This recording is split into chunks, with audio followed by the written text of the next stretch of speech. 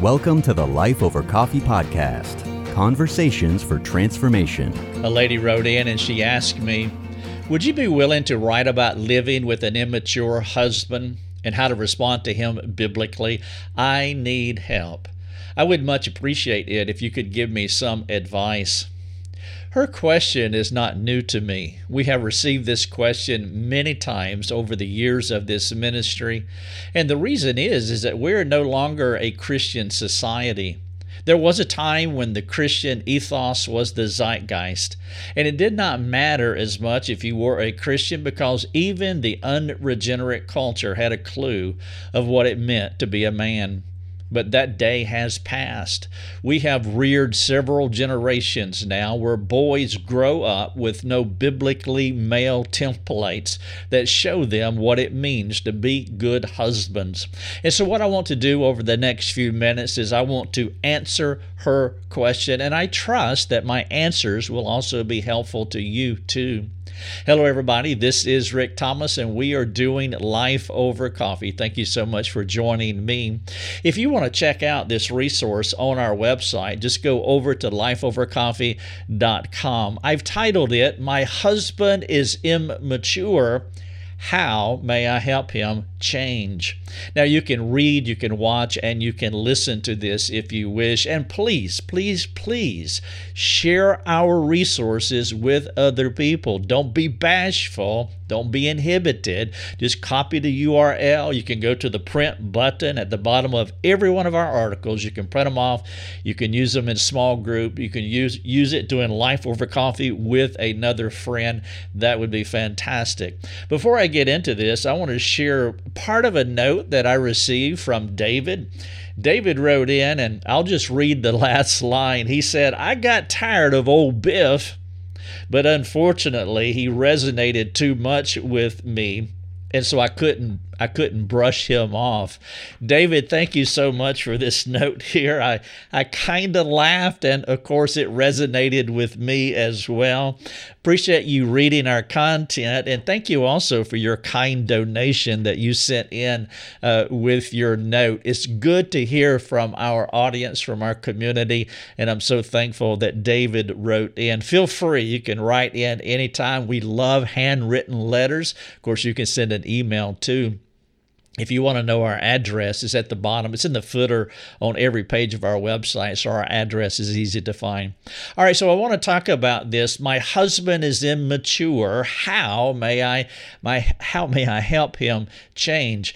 By the way, you can change this around to however you wish. I mean, it could be my wife is immature. It could be that I have a child who's immature. Either way, everything that I'm going to share with you will apply to the immature person in your life. But I am responding specifically to a lady who wrote in and asked about her husband. So let's talk about Biff and Mabel first. Sorry, David, but I need to talk about Biff and Mabel. Biff is immature and he is insecure.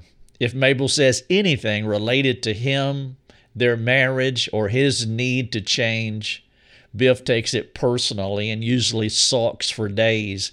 Mabel doesn't believe that she can be candid with him because of his insecurity, which fuels his pity parties, and also his passive-aggressive responses. Mabel chooses guardedness over openness whenever she is around Biff. And rather than speaking honestly about what is going on in her life, Mabel reluctantly treats her husband like a child. She doesn't want to do this, but she is all too familiar with his infantile reactions when interacting with her concerns. Every word has to be measured. Every word has to be weighed before Mabel can share it. And so Mabel is left to care for her soul while gingerly caring for Biff. She's pulling double duty. It is as though Mabel has to grow him up before he can contribute to her sanctification appreciably. Now, she can mature in Christ without Biff. Any person can mature without other people to a degree, but there is a biblical presumption that husbands and wives cooperate in mutual sanctification, and Biff is not cooperating. And so Mabel is missing out on one of these beautiful means of grace that God provides us, and it would be an asset to her life and her marriage if they were reciprocally spurring one another on to love and good deeds. Now, she tries not to be self-righteous about their awkward interactions, but it's hard. Biff is a fragile, immature, insecure man, and Mabel wants to know how to move forward redemptively. And so I want to suggest 7 considerations that anyone can apply to their life and their marriage. And again, whether it's the wife or the husband seeking guidance. I'm answering a question specifically from a wife about her husband, but you can turn this around to any mature person in your life. All 7 of these things will be applicable in that situation. I trust it will benefit you in no particular order, except for maybe number 1. And number 1 is Biff a Christian? And I want to spend a little more time with this one than the other 6 things that I'm going to share with you. One of the first things to consider is whether Biff is a Christian. I would not assume that he is a Christian just because he says he is a Christian. There are regions in America and there's regions in other parts of the world where Christian is just common speak and everybody wears it, even though we are not a Christian society any longer like what we were 50-something years ago. There can still be a Christianized culture, and if you ask someone if they are a Christian, these polls are taken all the time in America. Are you a Christian? And so many people would say yes. But I don't believe that to be true. Not if we're talking about being born from above, being regenerated. It's not an uncharitable judgment of him to question whether he is a Christian. It is a typical starting place when trying to understand why someone is not changing. I mean, if someone is stuck on immaturity, they're not moving forward in their sanctification, that is a logical question that you would have to ask, and you would ask it of yourself in a charitable way, not an uncharitable way. And so is Biff a Christian? And so you want to carefully assess him while holding your assessments loosely, because you could be wrong. Even your best assessments of someone will be subjective because we cannot know. We cannot know absolutely if someone is a believer. It is a reasonable assumption to think a person is a Christian if he attends a local church, hangs out with other Christians, speaks the Christian vocabulary. As you try to discern whether he is a child of God, here are 3 things that I trust will help you to make that charitable assessment of Biff, whoever that Biff may be in your life. Number 1 is growth. Is he growing? Now, I assume that you have known him for a while. And so if you could plot his spiritual growth on a chart, would you see a steady upward progression? I mean, obviously it's going to go up and down, but the through line should be trending upward. Has he been changing? Has he been maturing over the past decade? Let's say that he has been changing. Well, if so, how would you answer these questions?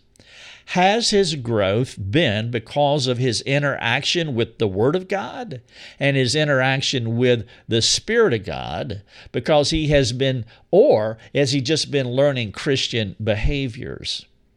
Is he changing at the heart level, the control center of his behaviors, or is he merely learning new ideas and best practices and valuable tips? And so as you think about his growth, there are 2 parts to that question. Is the trend line moving upward steadily, even though there are ups and downs as it moves upward?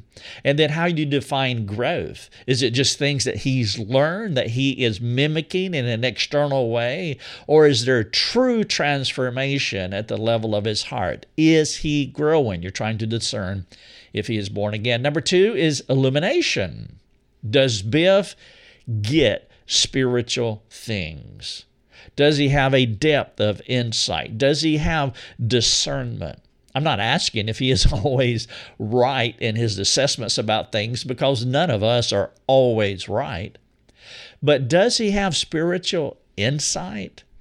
You see, the Spirit of God illuminates the Christian mind, which is how we are enabled to see and discern spiritual things. There is a difference between interacting with a spiritually dense person and a spiritually discerning person. By the way, this is one of the things that I look for when I'm discipling someone, counseling someone. Do they get what I'm saying? I mean, you know what I mean here, because you talk to somebody that's got the Spirit of God operating in them. You can just see. You can see it in their eyes. They get what you are saying. I'm talking about biblical maturity here, regardless of their age. Is he regularly illuminated and directed by the Spirit of God? Assessment number 3 under the primary heading here, is Biff a Christian? Is Biff a Christian is point number 1, and there's 3 subpoints under it. Is he growing? Is he illuminated, experiencing illumination? And then number 3, is he hungry? Does Biff thirst for God?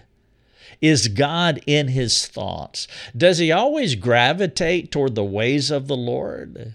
I mean, when you throw a compass down, it just points north. Is that his direction just automatically?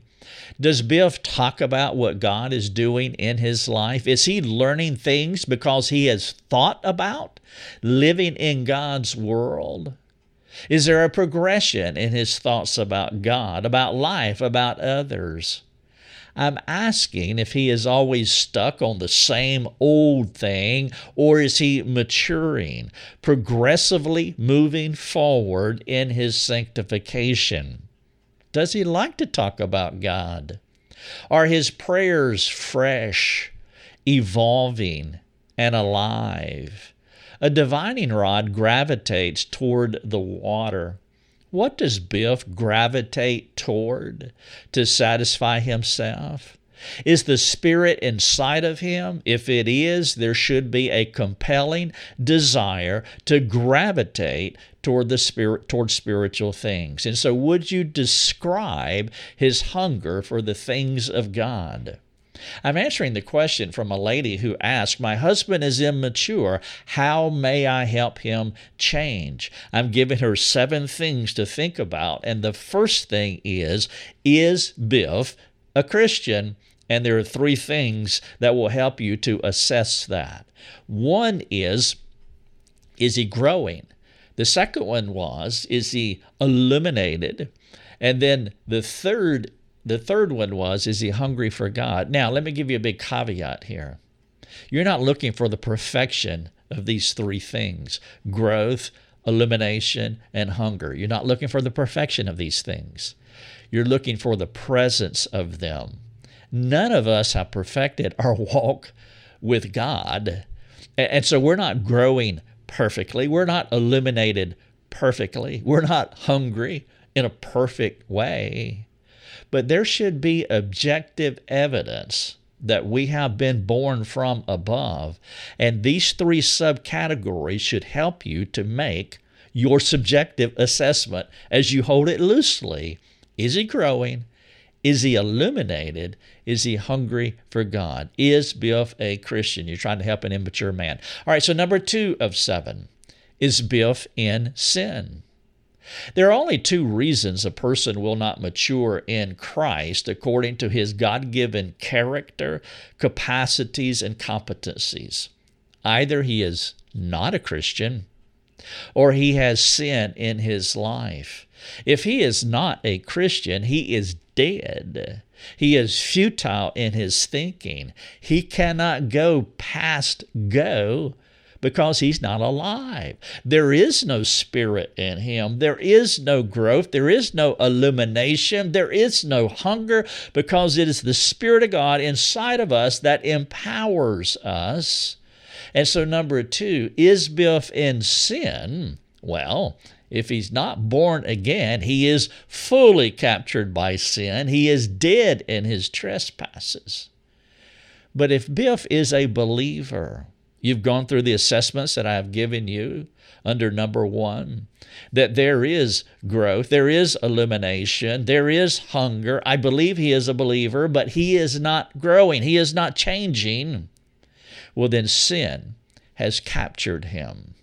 A sin, some sin, because the Spirit of God will not cooperate with Biff to help him mature. He is quenching the Spirit. He is grieving the Spirit. God resists the proud. Typically with a man, the most common secret sin is lust of some sort in his life. There could be many other things, but this is a common one, and I'm just mentioning one to give you an idea. I think most women would be amazed to know how many men struggle this way. Do you know what Biff is looking at on the internet? Do you have access to his phone, to his passwords, to his portals, where he can access shameful things? Now, I don't want to set off unnecessary alarms in your mind. I don't want to cause you to fret unnecessarily. But I don't want you to assume that everything is okay when dealing with a person like Biff. He is not growing. And I dealt with the possibility that he might not be born again. Now I'm dealing with the possibility that he is born again, but he's not growing. Well, if he's not, then there is some sin in his life. Something is wrong, and you have to consider all the options. The simplest way to discern hidden sin is to ask him. And if you do ask him, how does he respond? His response will more than likely tell you what you need to know. It might not tell you specifically what he is into, but his response can tell you that he's into something. And by his response, you will probably have your answer if he's defensive, angry, resistant, or if he seeks to avoid your inquiry. A person who is dominated by the gospel has nothing to fear, has nothing to hide, has nothing to run from. A humble man will respond humbly. If there is no secret sin, there is no reason for him to be uptight regarding your queries. Now, I am assuming that when you make these queries, that he knows that you are for him, you care for him, and you're in the habit of loving and respecting him. I'll get into this more later, but if there is not a context of affection for Biff and you're asking these questions, well, then there is a complicating issue in your life that will hinder really discerning what's going on in his life, because he doesn't know that you're for him. He doesn't know that you care for him. You're not in the habit of loving and respecting him. 7 things that will help you to come alongside your immature husband to help him to change. 1, you have to discern, is he a Christian? Number 2, you have to determine if he is in sin. Number 3, remember that Biff has limited authority over your life. Your husband does not have absolute authority over you. If he is sinning, and you both can't work it out, then you need to find help. Not only are you to come alongside him to help him to mature, but maybe you need to get outside assistance to help him mature, which is the point of Matthew 18, verses 15 through 17. It would not be love to let him stay in his sin. You can humbly appeal to Biff to seek help through your local church. If he is a Christian and he can't escape some lousy habit pattern, then he should be willing to get help. I mean, the Spirit of God is pleading with him, and then you come alongside him because he is born again. He wants you to help him because he is stuck. That is the heart of Galatians 6:1. If anyone is caught in a transgression, you who are spiritual, come alongside him and give him help. And you should not be passive in trying to help him. But be careful here. Be careful. Each situation is different. If you can talk to Biff, it would be wise to speak to him. But if you can't talk to Biff, ask the Father about the next steps that you should take. If you're in a sound local church, go to your pastor. Go over Biff's head to seek help. Do not walk this path alone. If you have no church, then ask the Father for one biblical relationship to come beside you. So number 3 is he has limited authority, and don't let a husband manipulate or gaslight you, saying that he has absolute authority over you and you can't do anything without his permission. That is just untrue. Number 4, always remember that you cannot change Biff. Ultimately, God grants the gift of repentance. Now, I'm sure that you know that you cannot force righteousness on anyone. All of us who have children, we know when they were 7 years old, it's like, I want you to change.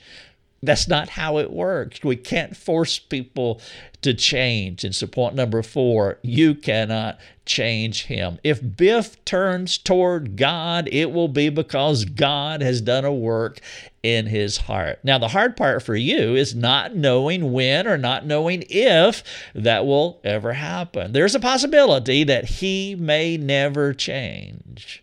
And if he does not change, there will be a need for significant work in your heart. The title of this is My Husband is Immature. How may I help him change?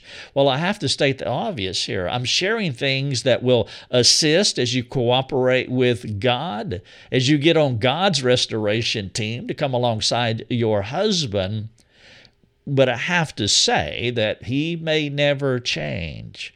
A clunky marriage may be your cross as you wait, pray, and seek to serve Biff, hoping that God will change him. Point number 4, you can't change him. Number 5, examine the log in your eye.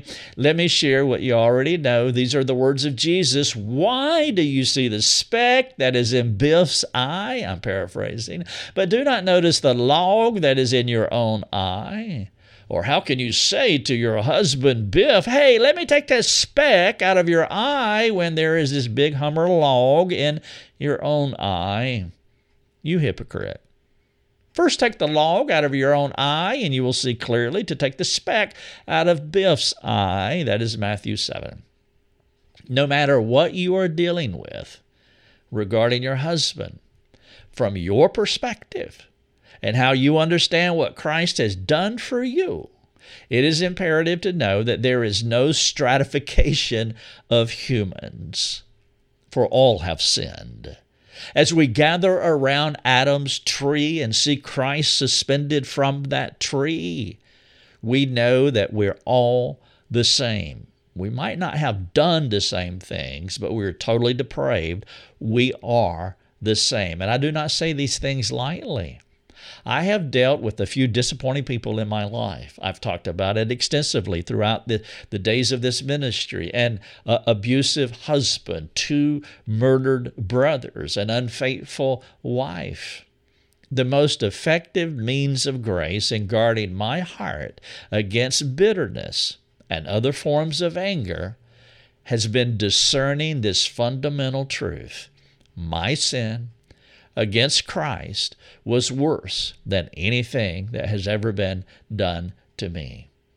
If you understand and apply this truth correctly, then you'll be able to be part of the solution rather than part of the problem. If there is a temptation to look down on Biff because of what he has done wrong to you, then your heart will take you to a bad place. 7 things to consider when helping an immature husband. We're at point number 5. Examine your log. Ken Sande thought about these things, and this is what he said. Every conflict that comes into our lives has somehow been ordained by God.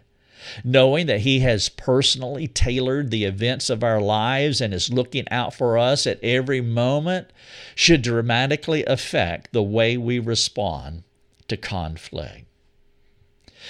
That's Ken Sande. Your attitude about someone will be your first clue as to your thoughts regarding that person, and that will determine your actions toward them. Point number 5, examine your log. Number 6, model the Savior. Whatever it is that you want Biff to be, you must become a representative of that for him. It would be disingenuous to insist that Biff be mature when you are not. Your modeling of Christ must always precede your teaching about Christ. Be careful about telling Biff how to behave when you're not acting according to your own instruction. I'm not judging you, it's just giving a charitable admonition here. We would be shooting ourselves in the foot if we are not doing the things that we're asking others to do. Do you want Biff to be humble? Then show him your humility. Do you want Biff to be honest with you? Be honest with Biff as much as possible while discerning his ability to steward what you want to say. There is a caveat there. You want to be honest with him, but then a fool reveals their whole mind. A fool does not have self-control, does not understand discretion, and so your tendency is to be honest, but you're also making sure that he can steward whatever it is that you want to say. So be honest with him if you want him to be honest. Do you want Biff to encourage you? Then you encourage Biff. This is point number 6. Model the Savior. Be the thing that you want your husband to become. And then finally, number 7, lead your husband. Think about, I want to share Philippians 2 with you, at least part of it, and you're familiar with it. This is what Paul wrote in chapter 2. Though he, Christ, was in the form of God, he made himself nothing, taking the form of a servant, being born in the likeness of men. He humbled himself by becoming obedient to the point of death, even death on a cross. Therefore, God has highly exalted him and bestowed on him the name that is above every name.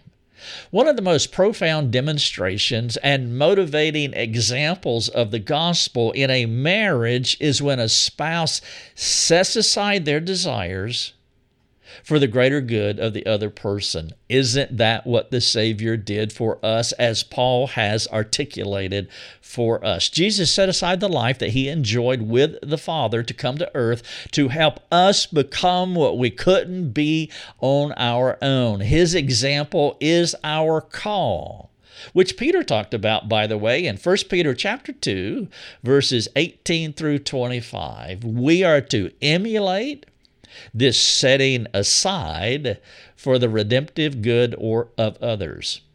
It is easy for a wife to lose a gospel focus and application in her marriage. Instead of working toward maturing the marriage through Christ-mirrored humility, she can lower herself to anger by making demands.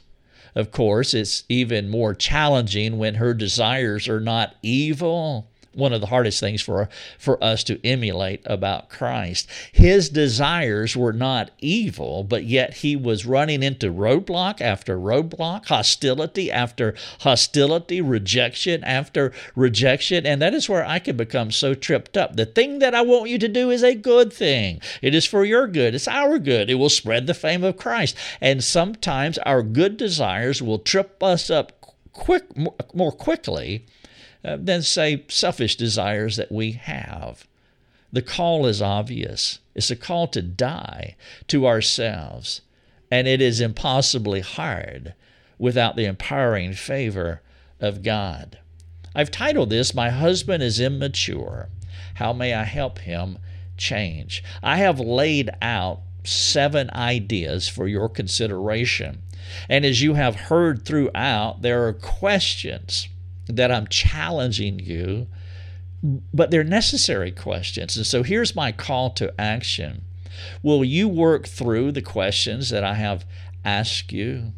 They come with a prayer for God's soothing mercy to caress your soul as you take your soul to task. You're in the most demanding spot, and I'm sad for you. I'm sad for your husband. And with all hard places come difficult questions. And so I trust that you could receive those in the spirit in which they are intended. And then I want to wrap up with a few more truth-directed questions in the same spirit of love. Question number 1. Jesus set aside his desires for the greater good of you and me. In what ways can you model the example of Christ in your marriage? Would you take some time to prayerfully reflect on how you can model setting aside your desires for the greater good of your marriage? And maybe this would be a good conversation to have if this is a wife with a Titus 2 lady who has the courage to speak into your life, courage that she won't rubber stamp you, has the compassion that she won't be unkind to you or unkind to Biff. And so spend some time reflecting on how you can model the example of Christ, specifically setting aside a good desire so that you can work redemptively in the marriage. Number 2, do you know how to serve your husband this way?